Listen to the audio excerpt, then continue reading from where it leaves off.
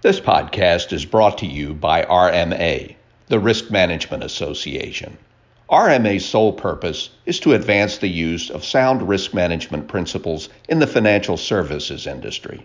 Learn more at rmahq.org. Hello, this is Danielle Ader, Senior Executive Recruiter with AJ Consultants.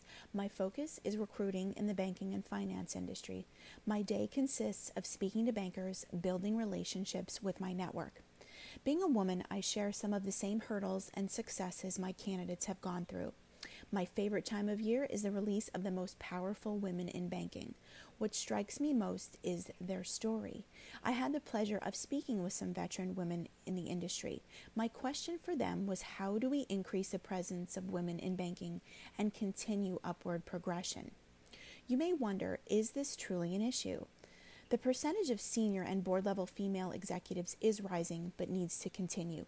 Yes, it's an issue. Women are much less likely to self-promote. There are others around them raising their hands, not waiting to be noticed. This needs to change.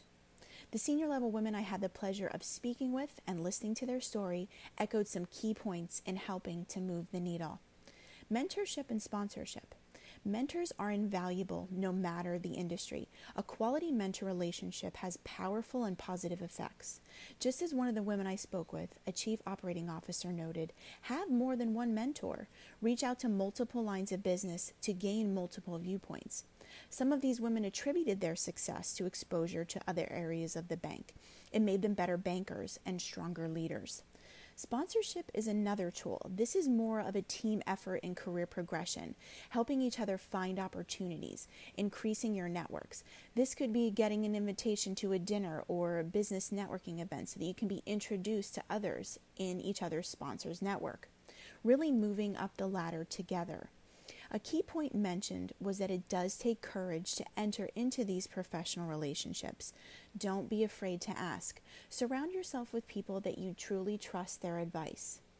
Another positive step, internships and emerging leadership programs, which we are seeing an increase in. Banks are realizing the importance of internal training programs and have actually begun bringing them back or increasing the level of learning and opportunity that can come from them. More robust programs will definitely ensure a future generation of good bankers. From the junior bankers I speak with, internships, especially with rotations, have helped them find their strengths and passion in the industry. This lends itself back to multiple viewpoints. Times are changing, and the younger generations have gotten better at asking, but we still have hills to climb. The percentage of women in the industry will increase. We have some amazing women in banking doing great things, and they will lead others by paying it forward. Take the advice given. Reach out to your network. Invite someone more senior to lunch or coffee to ask for their guidance, or to just simply listen to their story. Often our past dictates our future. Women are leaning on each other, seeing the value of their connections and learning to raise their hand.